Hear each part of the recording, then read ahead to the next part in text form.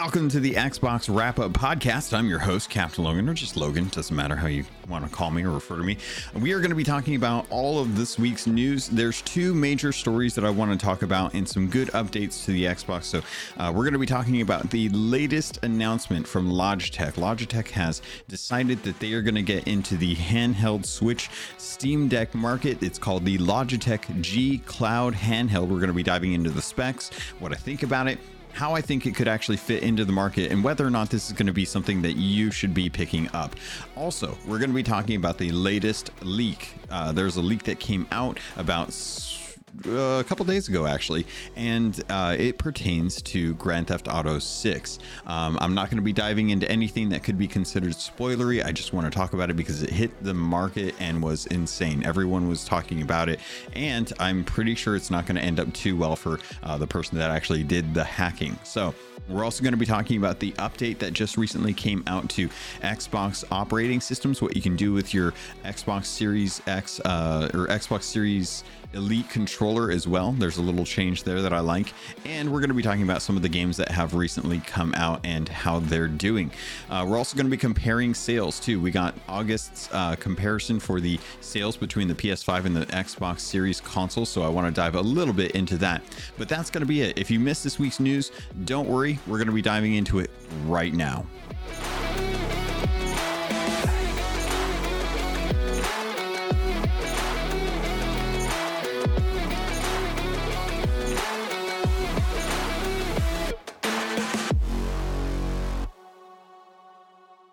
So we got a very interesting device that got announced today, and if you haven't gotten a chance to take a look at this thing, I would urge you to do so, because this is a handheld that is coming from Logitech G Cloud handheld device.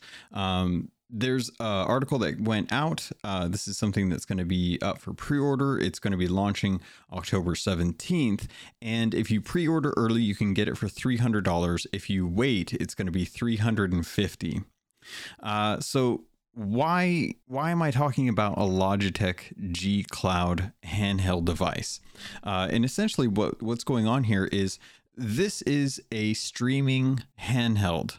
Very much like the Stream Deck or the Switch, it is intended to be something that is a dedicated handheld console that will allow you to stream games directly to it. This is really kind of surprising that they're coming out with something. We'd heard about something like this and that it was going to get announced at some point, but we hadn't really gotten an idea of what it was going to be.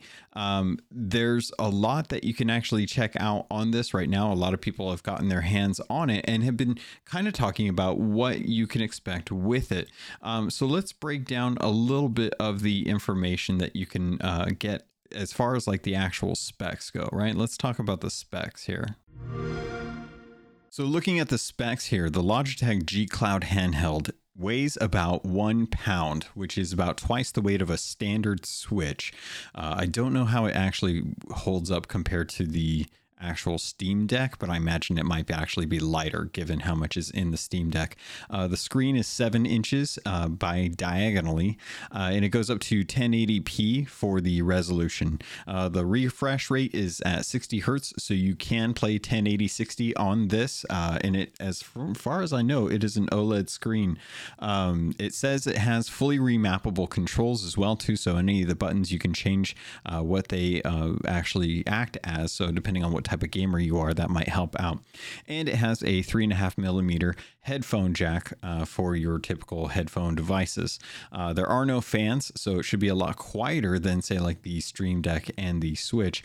And it takes about 2.5 hours to fast charge, which will give you about 12 hours of gameplay. It's got Steam Link and Xbox Remote Play built in. So if you have a PC and an Xbox, you should be set to go. And it has access to the Google Play Store, NVIDIA GeForce Now, as well as Xbox Game Pass.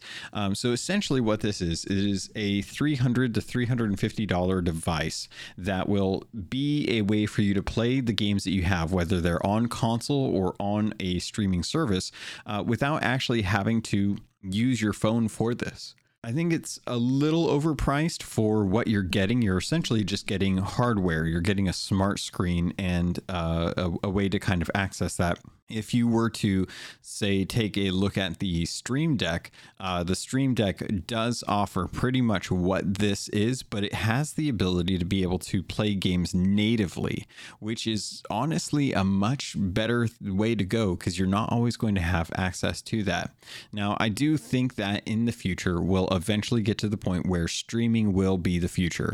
I can see that kind of trending that way. It seems like digital sales are a lot more common these days and a lot more people are acceptable for it.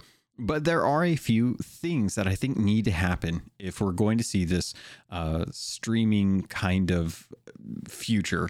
And a lot of it comes down to digital music or digital media rights. Like, what rights do you have with your games? You're typically right now, you're just paying for the license to get access to games. If you buy a game digitally, you have to agree to the terms of service. If you break those terms of service, you put your account at risk and they can ban your account, which kills your access to your digital goods. I do think that we need to have a stronger conversation around what you can do to have better ownership over your digital goods. If you want to sell your games, you can't sell digital games to other people. You can sell your account, but you don't always want to do that. Sometimes you just want to be done with a game, which is why I think these streaming services have been doing so well, because they offer you an opportunity to get a rotating library of games with new additions each month that give you access to games without having to commit fully to the price of the game. Now, I think if you had a digital rights system in place that allowed you to trade in or sell your digital games, then streaming services probably wouldn't be nearly as strong. I think that we would have a lot more agency over what we want to do for our games. And if we don't like it, we could return it. And if we can't return it within like the 2 hours that they give you for a lot of these products, then you can at least sell it. You know, you can go on to a storefront, or you can sell it back to the vendor, I think. Sorry. You can sell it back to the vendor, which is potentially like a weird situation where they would want you to give them money, or they would want to give you money for a digital copy of a code that they don't have to actually generate. So it's interesting. I think what it comes down to is it really should offer some sort of peer-to-peer trading or sales system. Like, there should be some sort of system that allows you to be able to sell your digital rights. The trouble comes in is, how can you trust someone on the internet to sell you digital goods when there's so much you could do to that code? Like, you could put whatever you want in that code, and there's no way to really 100% be sure that there isn't something malicious in that code, right? Like, you don't want to buy a graphics card online used right now, because chances are it's probably going to be from a bit mining farm and the card is burnt out. It still works. It's just barely the capacity or barely the capabilities that it has compared to a brand new one, right? So there's so many things that potentially are issues with digital goods, which is why, again, I feel like the main thing is that we are running into a situation where we have to rely on streaming services. So will this device do well? I think in some areas it will. I'm not entirely sure. I think the biggest thing here is that this gives us options. And I think options are probably the best way we can kind of move other companies like Nintendo forward with stronger devices. If Logitech comes out with a wireless service or a streaming console, and it's a very good console, it can actually do more than what the actual Switch can, aside from play native games, then you're really looking at a competitor for something that the Switch has to deal with. It has access to larger libraries than what Nintendo can offer, and play games that Nintendo can't offer. So Nintendo may have to start actually kind of making these deals with other companies to be able to get these streaming versions of games. But you have to figure out how you sell that. How do you sell someone a cloud version of a game that's not on a streaming service, right? That's the biggest reason why Google Stadia has not really taken off, and why GeForce Now is still not one that's kind of held up along the same same ranks as Game Pass or PS Plus. But I'm very interested to see how this is going to play out. I think it's a very interesting device. I think that they've done a great job of really kind of building it. I think it just needs to be one of those things where people like to be able to have access to those games offline, and that's the appeal of having something mobile, right? That's the appeal of being able to take it wherever you want. You're not always going to have Wi-Fi where you're at, or good enough Wi-Fi that you're going to get the 1080 that you hope to get when you're trying to stream some of these games. In other Xbox news, we got another OS update, although this one not as interesting maybe as, say, like Discord coming to party chat, but I still really like this update. I'm glad that they are doing these. It's been a while since we've had like OS feature updates, since the series launched a couple of years ago at this point. So I'm glad that we're starting to get more of these. I'm especially bummed out that we aren't getting any more of the like backwards compatibility games brought to the library, that they've kind of stopped that. But I imagine that they're probably working on things that they're trying to test out. Obviously, we've got the dashboard stuff changes that they're doing tests on insiders for. But this one was kind of an interesting thing, because it kind of sparked from a story that happened a while ago, where people who had been able to connect their Series Xbox Elite controllers to PC to be able to adjust and map things, they put it on Steam, and they realized that you can actually customize the Xbox or the Nexus button on the actual controller. You can change the color of that. And a lot of people were kind of hoping that this would be something that would be brought to Xbox. And sure enough, now if you've updated your console, you can now change the actual color of the Xbox Elite Series controller to, you can change the color through the profile. So if you go to the Accessibilities app on your Xbox or Windows PC while your controller is connected, whether it's wirelessly or wired, you can actually go into each of the editing features for each profile. And over on the far right, you'll see a little tab that says color. And that'll allow you to actually pick from either swatches, or you can change the hue and the saturation. Or if you have the hex code of a specific color, you can actually just go in there and change it by the hex code as well too.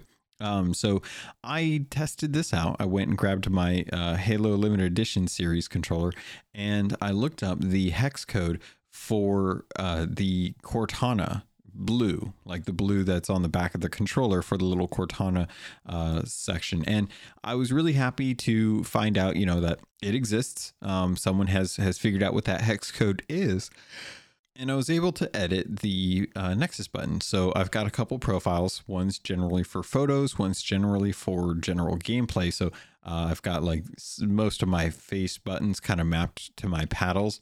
So I went in and actually changed up the color for the Nexus button, and it looks beautiful having a nice blue, Cortana blue Xbox button on my Halo Master Chief Elite Series 2. So if you're curious what that color is, what that looks like, if maybe you've got a couple profiles set up on your series controller and you want to go in and take a look and see what it looks like yourself, the hex code is actually 00, A is in Alpha, 3, E is in Echo, 1. You just enter that into the hex code in the actual color tab, and it should go ahead and save that color for that specific profile. One of the features that I thought about would be really nice with this is if you're like me and you tend to swap profiles from time to time because there isn't a dedicated photo or clips button on the actual controller, not the way that the new series controllers have that share button. I found it very nice to have stark color differences between the profiles. So for example, my standard blue is kind of for my everyday kind of playing through games, whether it be Destiny or Sea of Thieves, and the photo button is a purple, and I've got it set up so that way I can look immediately down without having to judge how many lights are on the profile button. And I've got a different colored Nexus button or Xbox button to kind of like illuminate the fact that I'm on a specific profile. I kind of wish that you could do this, but do this for the actual profile lights. Because I think it would be nice to be able to have access to both of those LED sets. With the blue on the actual like LED for the profiles, I'd love to be able to change that so that the color that's reflecting on the Nexus button is the one that's actually reflecting on the actual profile as well too, or just be able to change those up. So instead of having like 3 blue dots or 2 blue dots or 1 blue dot, it actually changes to whatever the color is for the Nexus button.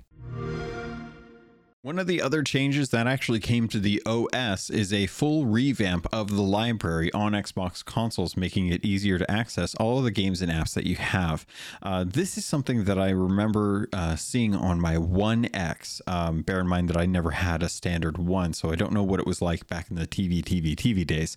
But having access to my full library that showed all of the games, all of the owned games, and then separating like Xbox Game Pass, EA Play, Xbox Live Golds and Xbox Live Gold games, and then the owned apps. Having those kind of like in their own little category was something I really enjoy about the Xbox One system update. Having this available for the Series S and X, and having the change put over to the One X so that it's a little more in line, just as far as looks go, I'm really enjoying. I really love being able to go between the Xbox games that I have versus what's on Game Pass. I took a look at what was on EA Play and realized that there's some games over there that I forgot you get free trials for. You get to play like 10 hours thanks to EA Play with the membership that they have built into Game Pass. And I'm just glad that they're doing stuff like this. It allows me to have a little more access to what I want. I'm still looking forward to the OS update that will eventually come that will have things like settings and Game Pass buttons, have quicker access to those. I would love to be able to have that. Even just like a settings menu thing on the dashboard that isn't like sitting in my recently played or recently accessed apps. That would be fantastic, because honestly, like I am typically swapping over to my settings, and you may be wondering why I tend to go to my settings a lot. If you're playing Destiny 2 on a LG C1 OLED, and you have the LG C1 OLED set to be 120 frames, that's fine. But if you put 120 frames in the actual Xbox settings, if you don't limit it to 60 frames per second, I get this really weird bug where every time I launch Destiny, well, not every time, that's being a little hyperbolic, but when I launch Destiny, I get this weird like fuzzy static snow on my screen that I have never seen with any other game. And the only way to fix it is if I limit the OS to 60 frames per second, bearing in mind knowing that Crucible is available to have 120 frames, which is enabled. But when I'm just playing regular PvE content or when I'm doing raiding, the last thing I want to worry about is swapping menus, having it reload into the game if I go out of the game for some reason, and when I come back, having it just be complete snow. And the game's fully playable, no issues. It's just a really weird visual bug, like the data gets corrupted or it can't process the signal or whatever's happening with it. But the thing that fixes it is if I go into the Xbox settings and be able to limit it from 120 frames to 60 frames. I don't know why that works. It just does, but I always have to switch it back to 120 when I go between Destiny 2 and Sea of Thieves, because Sea of Thieves I can get 120 frames no problem whatever I'm playing, and it's great. So those are kind of the weird situations where I'm like, I can't wait for this OS update, because it's going to make my life a lot easier, not having to constantly dig into the settings from like a little tile that is taking up a space of a game that I would probably rather be playing as opposed to going into the settings. But that's kind of the main thing. So look forward to having your full library plus Game Pass, EA Access, and all the games that you've claimed through Games with Gold, which, as a reminder, if you haven't already, make sure you're heading over to the Games with Gold section and going into that app and remembering to pick up Portal 2. That is still good till the end of the month. You've got about a week left before you can before you lose out on being able to pick up that game. And then one of the other things that came with this is selecting the storage locations for your games and apps on Xbox consoles. So starting today, you can select different default installation locations for all your games and apps on your Xbox Series X and S, as well as Xbox One consoles. By providing separate default install locations for different types of games, you can most effectively use your storage space and manage game installs. So if you go into the settings for storage devices, you can select change installation locations. If you have external drives or a storage expansion card attached, you can select a specific drive as an install location, or let Xbox decide where to install the content for the fastest drive within available space. This is something that I like because I do have in my bedroom, I have a Xbox Series X. And I have a 4 terabyte Xbox hard drive hooked up to it. I also have a 512 gigabyte storage expansion card that I just got from Target when they were doing the 50% off sale. I wanted to see how good that was. And I use those drives fairly frequently between the two Series X's that I have. I usually will swap one card or pull the slab, and I'll bring it over to the living room if I can't use the bedroom. And that's kind of the easiest way for me to kind of keep a catalog of games downloaded that I don't necessarily have to update on both drives. So having the ability to say, like, have my Xbox One or 360 games or original Xbox games all stored on my external USB hard drive, and know that anytime I go to download one of those, whether it's on there or not, will automatically be downloaded to that external and not hog up the internal or the storage expansion drive, is a fantastic quality of life feature. I really, really love that. I think it's a great way to make sure that it's smartly installing content where it doesn't necessarily need to be on the fastest stuff. It can reliably play on external USB hard drives, especially one that's like a 4 terabyte external.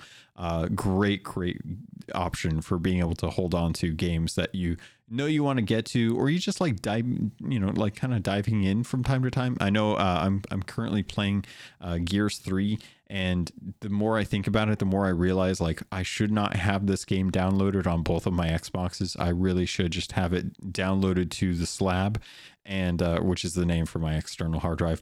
And I should just have the slab have all the Gears games there, because they're all Xbox One games. I think with the exception of 5. I think 5 technically is Xbox Series X and S optimized, so it'd probably want to be on the faster stuff. But that I'll have to worry about when I get to that point.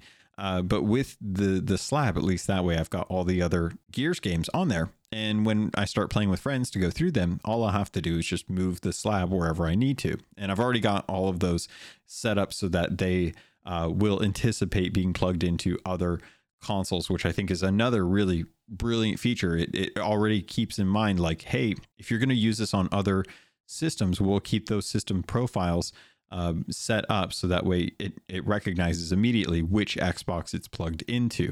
Very much I love that. So great way to kind of ensure that also if you've got other things that you don't want to have on your internal, like apps, great way to put them on the external, or just to let Xbox decide based on where it thinks it's going to be able to put this to not hog up that much space. So great changes that are coming. They're already in your system. Just make sure you go into your settings, go into your console information, and make sure you check for updates to get this installed. This last feature is an interesting one, and I'm actually kind of curious what you all think about it, if it's something you would actually do. Because I personally am struggling to kind of think about how this would actually work, if I would want to do something like this. And it's called sharing with Xbox Game Bar on Windows PCs. So the Xbox Game Bar works with most PC games, giving you instant access to widgets for screen capture and sharing, finding new teammates with LFG, which I never do, and chatting with Xbox friends across Xbox console, mobile, and PC, something I do, all without leaving your game. Xbox Game Bar now allows you to get a shareable link for any capture you want.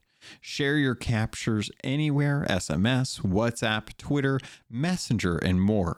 If your settings are set to public, anyone who gets your link can see your shared captures, which, if you're social like I am, is pretty nice. You can kind of get an opportunity to jump in and take a look at some of the photos that I love taking. I love video game photography, by the way. While playing a game, press the Windows logo key and G on your keyboard to open up the Xbox Game Bar. Bear in mind, if your Xbox Game Bar isn't running, this won't work. You need to make sure that it is running on either on startup, or you start it up before you kick up a game. Otherwise, it won't do anything. And if you have an Xbox controller plugged into your PC or wireless, so you can actually open up the Game Bar using the Xbox button, which I love too. You can click copy link at the bottom of any selected gaming capture in the Xbox Game Bar gallery, which uploads the capture if it's not uploaded already, and provides a shareable link once upload is completed. Something I think was really kind of cool. So one of the other features, one that we actually have, believe it or not, if you have an Xbox Series console, then you already know about this, and I'm still really curious to get some feedback on this. I'd love to hear how this is working for you. But we're talking about party chat noise suppression, and the reason we're talking about it is because it's now available for Xbox One consoles as well as Windows 11 and Windows 10 PCs. A lot of people on Windows typically just use Discord. Discord is a very, very good system. They have a crisp program in there that's built in that will help with noise suppression. I think it's probably one of the best features of Discord. It does a really good job of cutting out a lot of background noise. And I'm very curious to hear some thoughts from folks who have been using the noise suppression or have noticed if noise suppression has been working for you.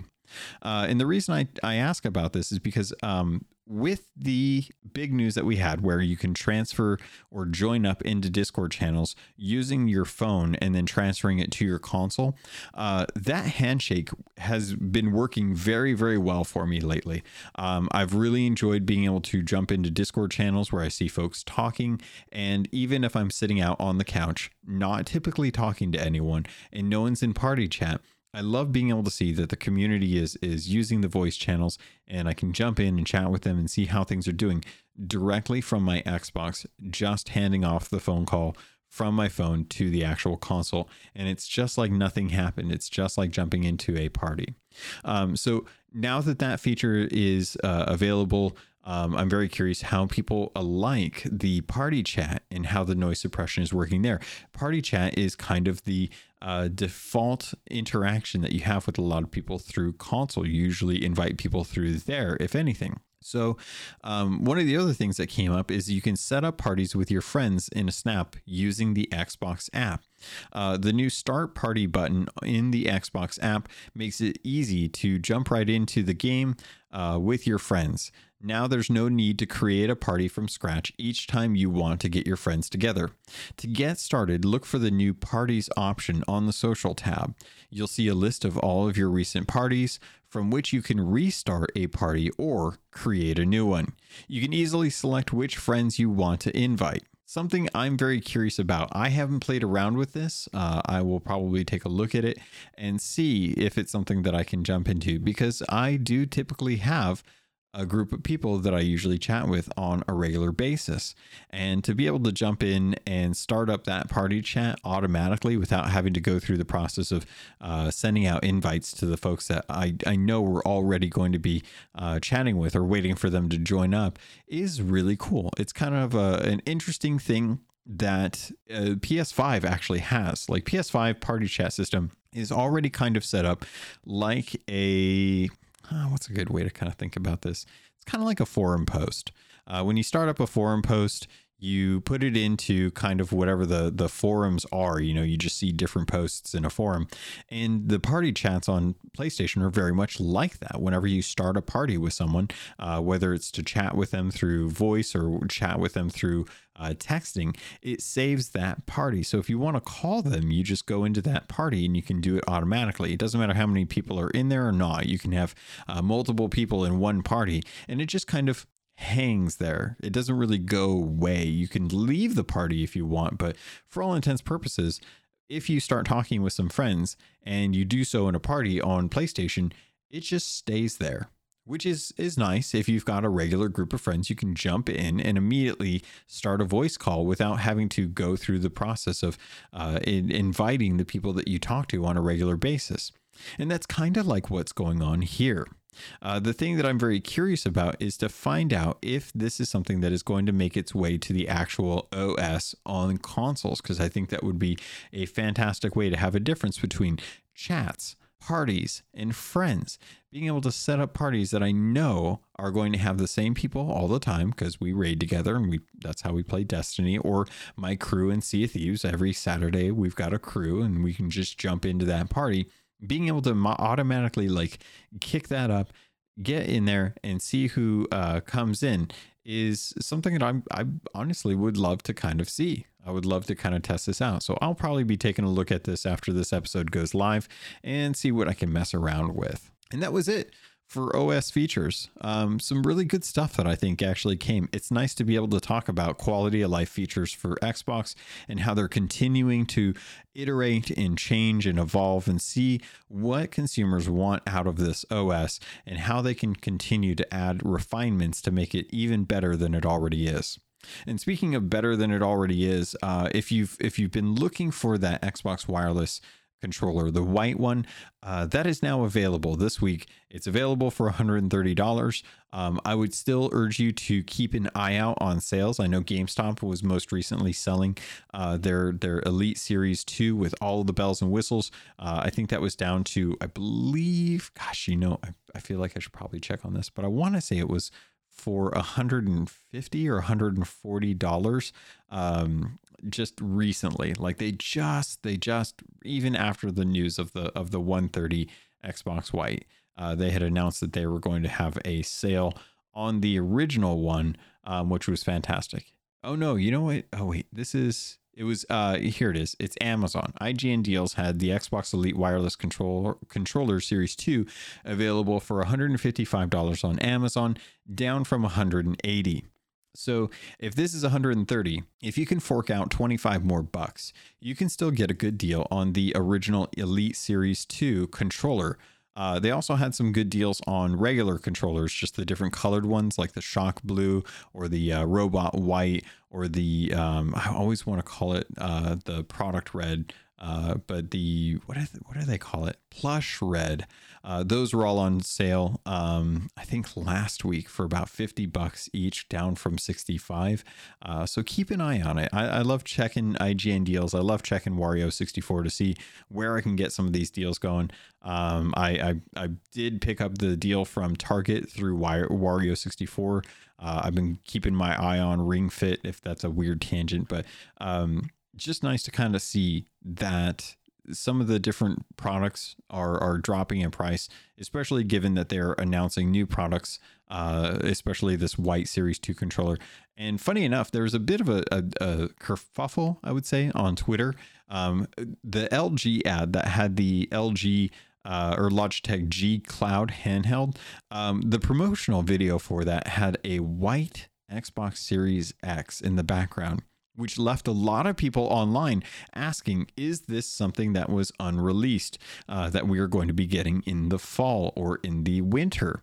And I don't know the answer to this. Speculation suggests that it's just a skin, but it is a very interesting choice given that you can have the white Switch OLED. You can have the standard PS5, which has white panels on the side of it and a black core to make it like a reverse Oreo. I don't know it's just like a reverse Oreo color scheme going on, as well as the Xbox Series X. Well, the X is the most powerful, so why wouldn't you want to show that off compared to the S when it's next to the PS5? So having an Xbox Series X makes sense given that they are in parity as far as power goes, but there's not a white version of that. So seeing a white version definitely makes me think that there's an opportunity to have different colored Xbox Series consoles. You already see kind of the custom built ones that are out on Twitter for different sweepstakes, and I really love trying to go for those. Just because I would probably sell off one of my other Xbox Series X's and use the special edition one the way I used my Cyberpunk limited edition for the Xbox One X for so long, and just really enjoyed having that as an opportunity, or an alternative, I should say. So with this, I feel like this is just a skin. I think Jez Gordon confirmed on Twitter somehow. I never got to dig into the actual story of that, but I believe it is just kind of a skin for now, which is kind of a bummer because I think there's opportunity there. And I think we're getting close enough to the point in the lifespan of the series consoles. I mean, for gosh sake, they're getting close on 2 years on the release, and we're still having trouble finding these things in stores, which is just, it's absolutely insane. It still boggles my mind that the consoles still can't get regular stock in stores. I mean, the exception to this obviously is going to be the Series S. The Series S console still somehow manages to outproduce and outsell all of the other next gen consoles. It's outselling the Series X. It's outselling the two PS5 consoles, at least in Japan. So I'm constantly in shock at just how well that thing is performing and how many they're able to put out, which to me suggests two things. One, people appreciate the value of having Game Pass. They don't care how they get access to it.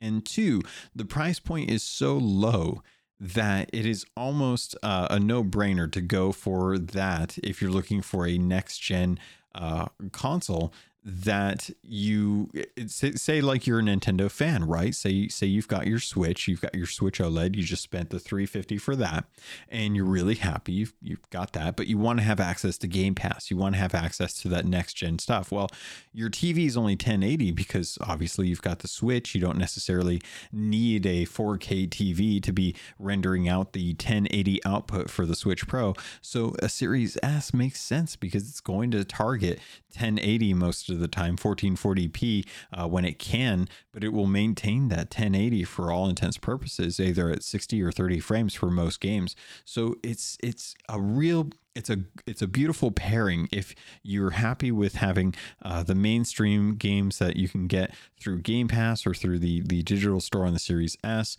but then still have all of the JRPGs, all the indie darlings, all of the Nintendo first party through your OLED Switch. It's just a really nice economical pairing. You know, for $650, you're essentially getting two console generations, or two consoles and their exclusive titles for the cost of a standard next gen console, one of the higher tier ones, and an extra controller, if you will. Speaking of sales, I figured why not? Let's go over to VGCharts.com and William D'Angelo, who actually, now that I think about it, has the same last name as a buddy of mine, went ahead and did up an article that was posted 2 days ago comparing the price sales, or the sales figures for the PS5 versus the Xbox Series S and X in the US for August of 2022.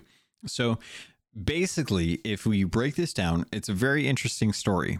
The change over the last 12 months has Xbox selling 378,000. Wait, let me see how this is actually done. So total sales in PS5 is going to be 8,299,054. So just shy of 8.3 million units sold.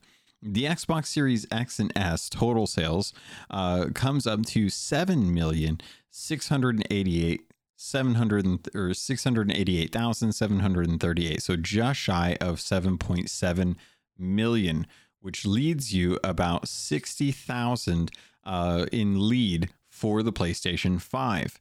Now, looking at the chart that VG Charts has here, ironically, I just realized they put charts on their chart site. That makes sense. Good job.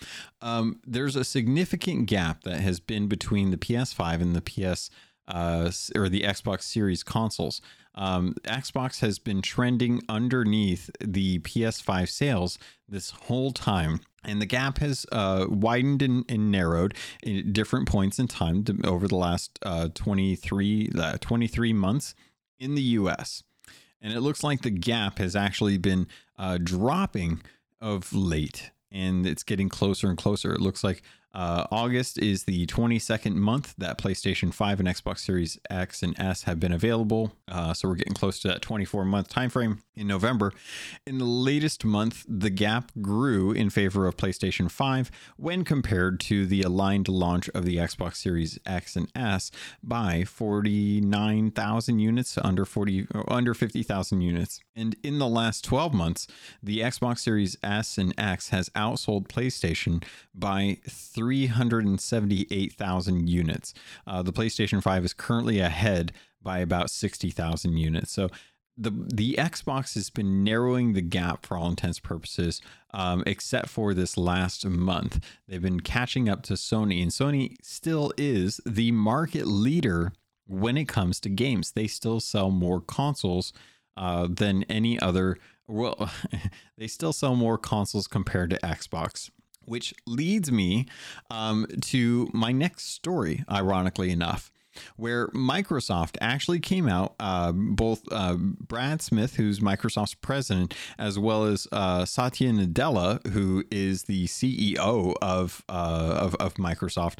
Both of them came out in an interview with Bloomberg. So let's read from the Windows Central article. This was written up by Jez Corden. Thank you, Jez. Ironically enough, it says published 9 minutes ago, but I've had this tab open for quite a while. How long have I had this open? For 2 days I've had this tab open. Okay. So the interview, and we're going to read from Jez's article here.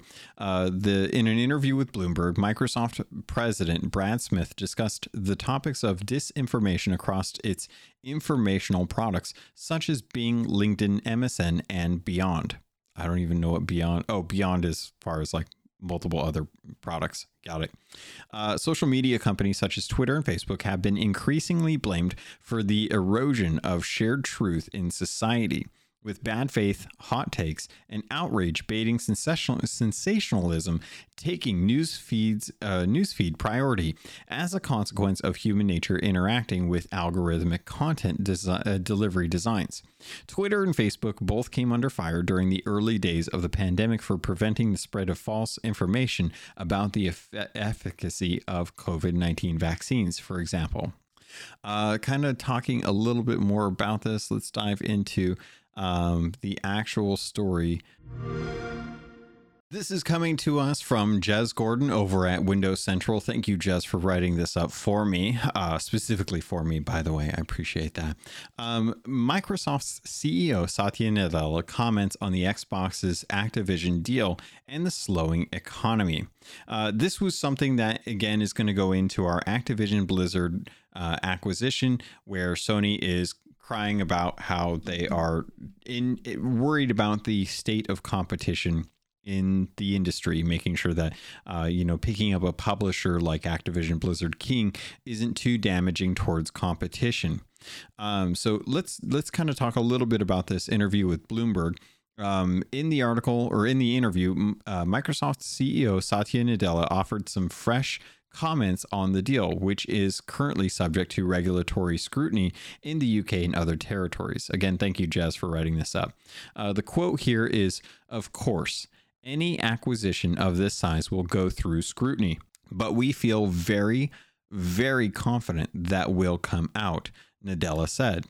Reacting to the regulators, Nadella noted Microsoft's position in the global industry, which puts them behind companies like Sony, Nintendo, and Tencent, depending on the metrics used.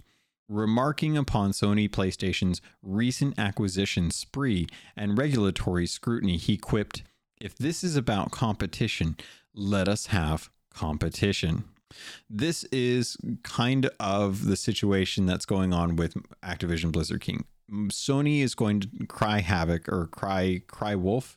maybe cry wolf about how this is going to be too damaging towards their company, how it's going to take away games like Call of Duty, and how they won't be able to have that much competition in the market as a result. The truth of the matter is that Microsoft is still behind. They have been behind. This is the first generation that they've been able to start to grab at some of that competition back, get some of that market share back. And it's really kind of interesting to kind of hear him talk about also the reason why they aren't increasing the costs of their consoles.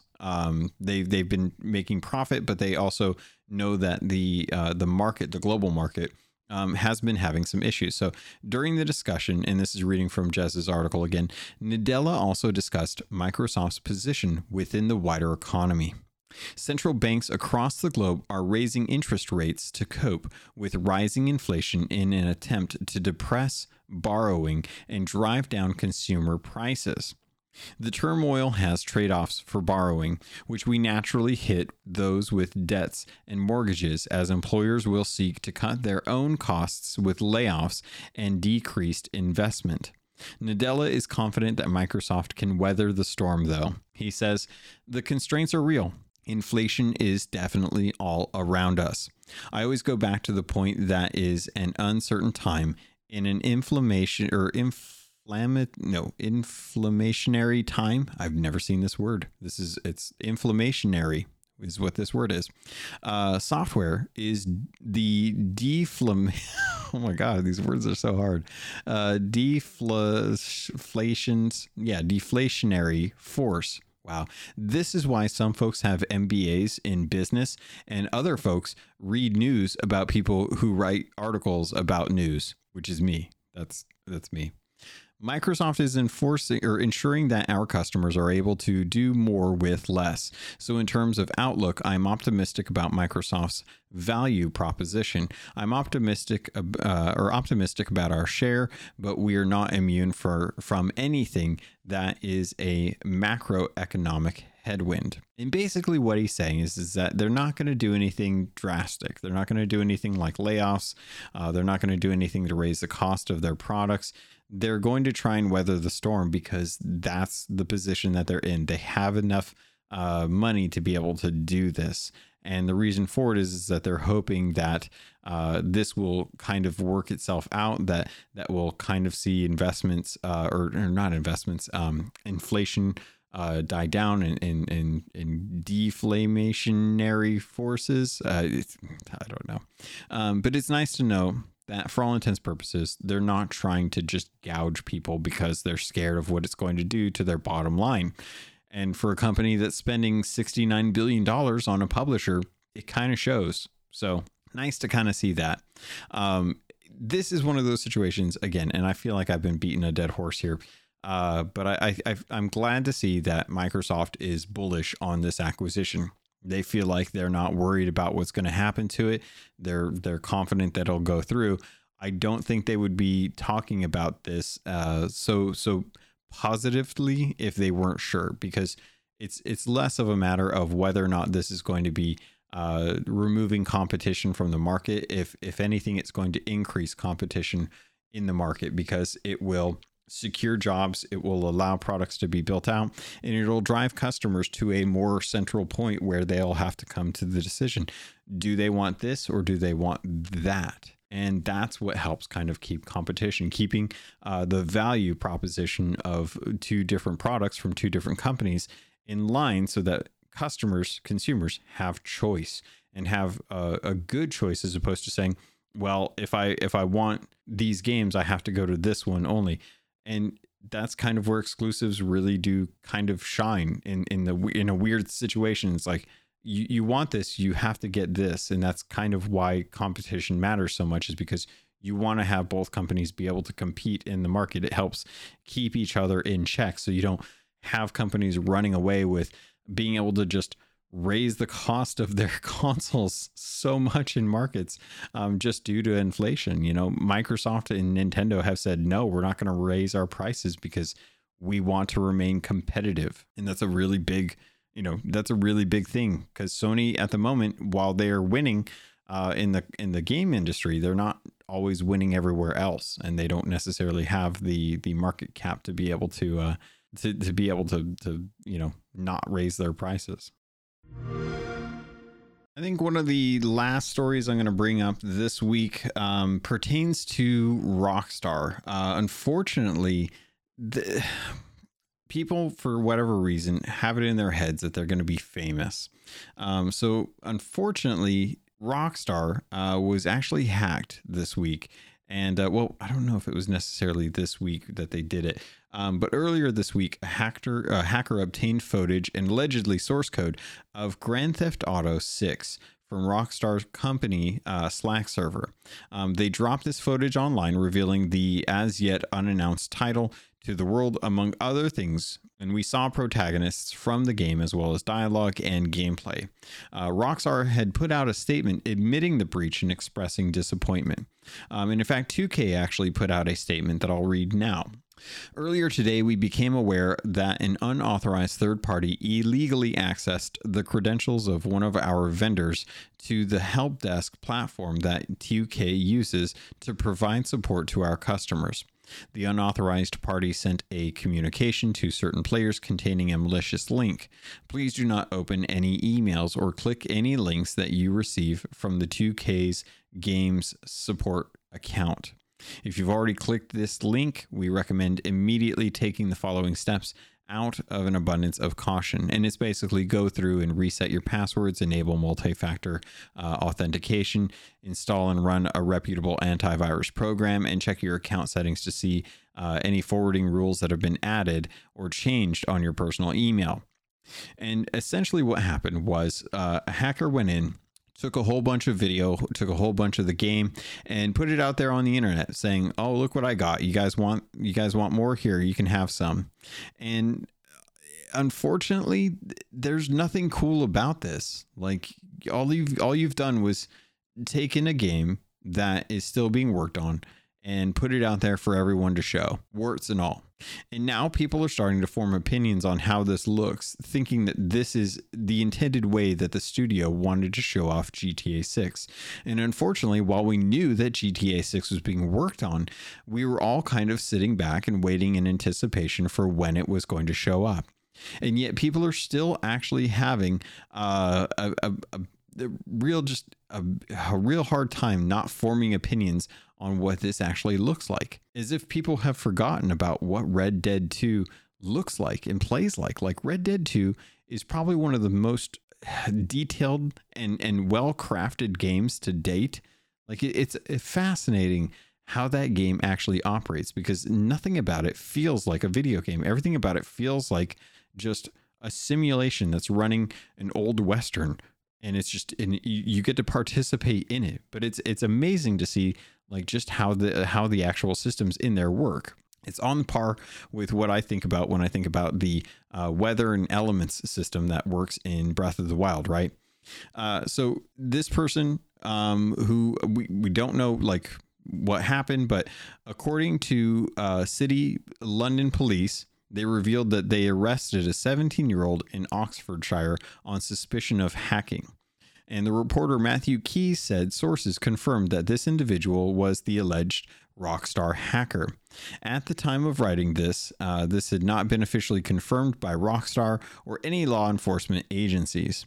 Rockstar has assured gamers that the leak won't impact development on GTA 6. Both Rockstar and Take-Two have attempted to get the footage removed from YouTube, Twitter, and other social media sites. And effectively, what people are kind of upset about is the difference between leakers and trusted sources. Like, should games be leaked? Should we be looking for games that are not or are yet to be announced? Because on top of the GTA 6 leak, there was also 40 minutes of 40 minutes of video released for Diablo 4, which is in a beta right now.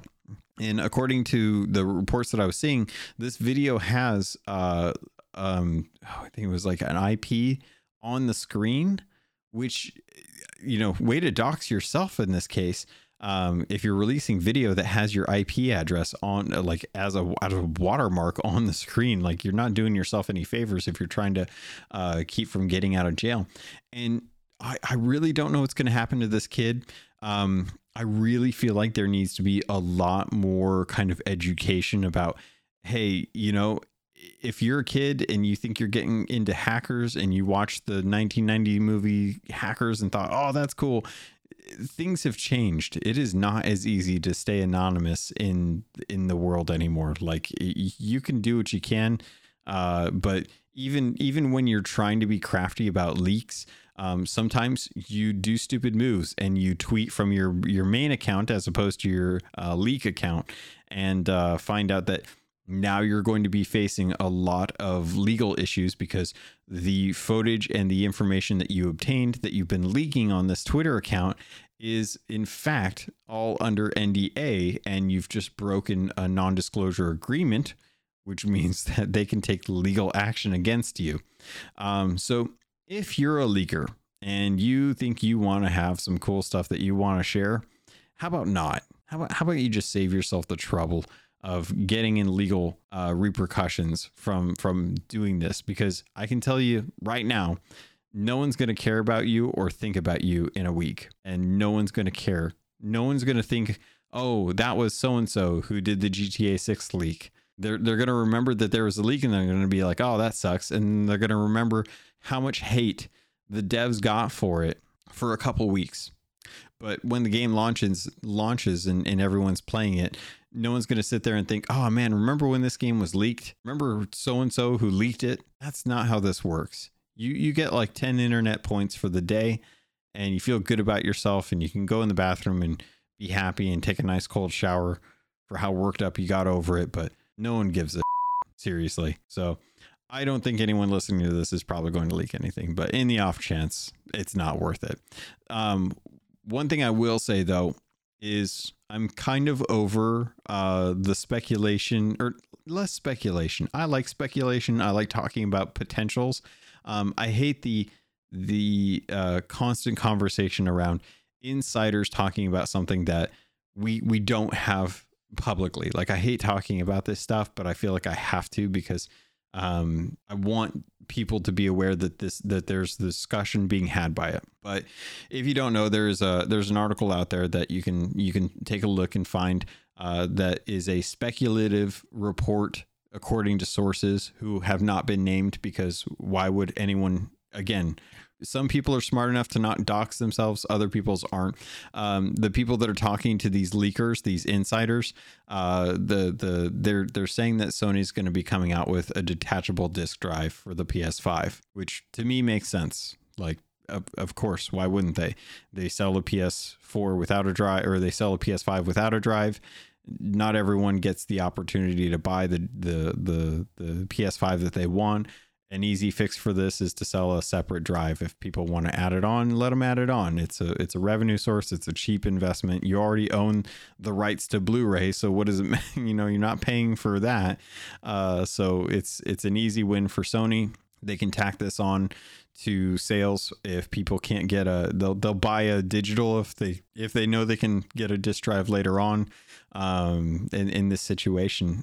So if you can only get a digital version, congratulations.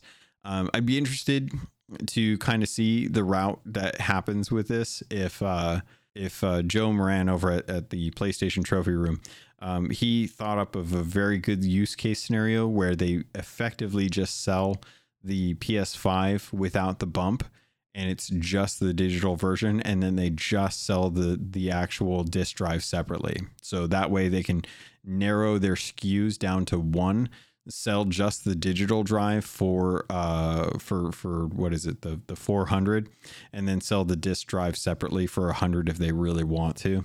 And that way all they have to do is produce the one PS5, and then they can sell the disc drive as an add-on later on. So very interesting use case. It's all speculation. Who knows if this is actually going to happen, because it's all coming from people who don't want to be named. And, the person who gets the information and the person who gives the information, they have that rapport. But I don't trust any of that stuff until I actually see Sony announce it. So all speculation at this point. Who knows if it's actually going to happen? This is about as certain as the people saying that there's a Switch Pro. Like, sure, yeah, there is when we see it from Nintendo at some point in the future, right next to Donkey Kong. So we'll see. That's going to do it as far as the news. There's a little bit of a story between Sean Layden joining Tencent. I'm not really interested in jumping in on that. And there is some games that actually just came out this week that I actually think are kind of interesting. So I wanted to let you all know, if you haven't had a chance, the games that are out this week are Return to Monkey Island, which is available for PC and Switch, Shovel Knight Dig, which is just available for PC. But we did get some games that are over on Game Pass as well, too. So if you haven't gotten a chance to take a look at these, I would just head over there, take a look, because I'm interested in, well, there's a SD Gundam Battle Alliance, which is only on PC as well, but the one that I'm kind of interested in right now is Deathloop, Slime Rancher 2, the Valheim, which is coming out this week, Hard Space Shipbreaker. I want to play on console because I've been playing it through Steam through the early access, and I really love that game. The Grounded full release is coming soon, as well as Beacon Pines. Beacon Pines is one that I honestly, I think this is going to be a sleeper. I think this is going to be one of those ones that is actually pretty good, but nobody knows about it because it just looks like another one of those kind of cartoony Night in the Woods indie games. But I'm curious how many of you are jumping into Deathloop. It's nice to know that it's finally over on Xbox, where they are now home. Valheim coming. I can't wait on PC for Game Pass. I'm very excited about that. I've been holding off on buying that game for a very long time, so I'll be happy to jump onto that. And then again, Hard Space Shipbreaker. If you guys want a space trucker who's just cutting away at big hunks of metal and incinerating most of it and then saving the good bits in zero G space with nice relaxing music, give Hard Space Shipbreaker a chance. I haven't quite finished up Metal Hellsinger, but I still recommend that as well too. Metal Hellsinger, fabulous game. Really is just like it's like a Doom, but a rhythm-based Doom game. There's again 8 or 9 levels. Really easy to play through. Really fun. I really absolutely love it. Definitely check those. Those are the main things that are coming out this week or already out. So definitely keep an eye out for those. Let me know what you guys are interested in. Let me know what you guys want to hear about. Be very interested to jump into Return to Monkey Island. I have not gotten to jump on to actually play that. This week has just been absolutely insane. So I'm looking forward to jumping into that. I still need to go back to The Last of Us Part 1. And God, there's always a bunch of games, but I always fall back to Destiny and Sea of Thieves. But anyway, that's going to do it for this episode. I hope you guys have a good rest of your week. I hope you enjoyed the news this week. A lot more positives than negatives, so I'm happy about that, man. I'm stoked. I will take more and more of the positive weeks as opposed to the negative weeks where I have to get it out of my system. But with that, I think we're going to get out of here. I hope you all have a fantastic week. If you want to share any thoughts with the show, there's plenty of ways to do that. You can head over to Twitter. Again, the Xbox Wrap Up on Twitter. The YouTube, or no, not the YouTube. The Gmail account is the Xbox Wrap Up at gmail.com. No one of import has sent me anything. I've been getting advertisements and stuff on there, but I don't care about those. But if you do emails and you're sitting at work and you're like, I need to share some thoughts with that. Otherwise, I have a Discord that I will see if I can put a link in the show notes so that you can actually head over. That I wanted to, I wanted to let you know there is a channel in my Discord for my Keelhauled podcast, just for Xbox news, but also for the Xbox podcast as well too. So if you want feedback and you do Discord, there is a Discord link in my Twitter profile, which is at capped_Logan. Is it in my profile? I feel like it was in my profile. I should probably double check this before I start saying stuff like that. I wasn't gonna have to figure out how to put it in there. But in my profile, I'm pretty sure I have a link to at least the Keelhauled podcast. Oh, I do. I don't have it in there. I'm so bad. All right. So my Keelhauled podcast has my cappedlogan.podbean.com that has the actual link to the Discord. But you know what? I'm just gonna put it. I'll put it in the show notes for this show as well too. I feel like an idiot for doing all this and now saying it, but it's my Keelhauled podcast. I've got links in there for the Xbox wrap up. I'm so bad at doing 2 podcasts. I should just stick to 1. This is crazy. You guys have a great week. I'll talk to you later.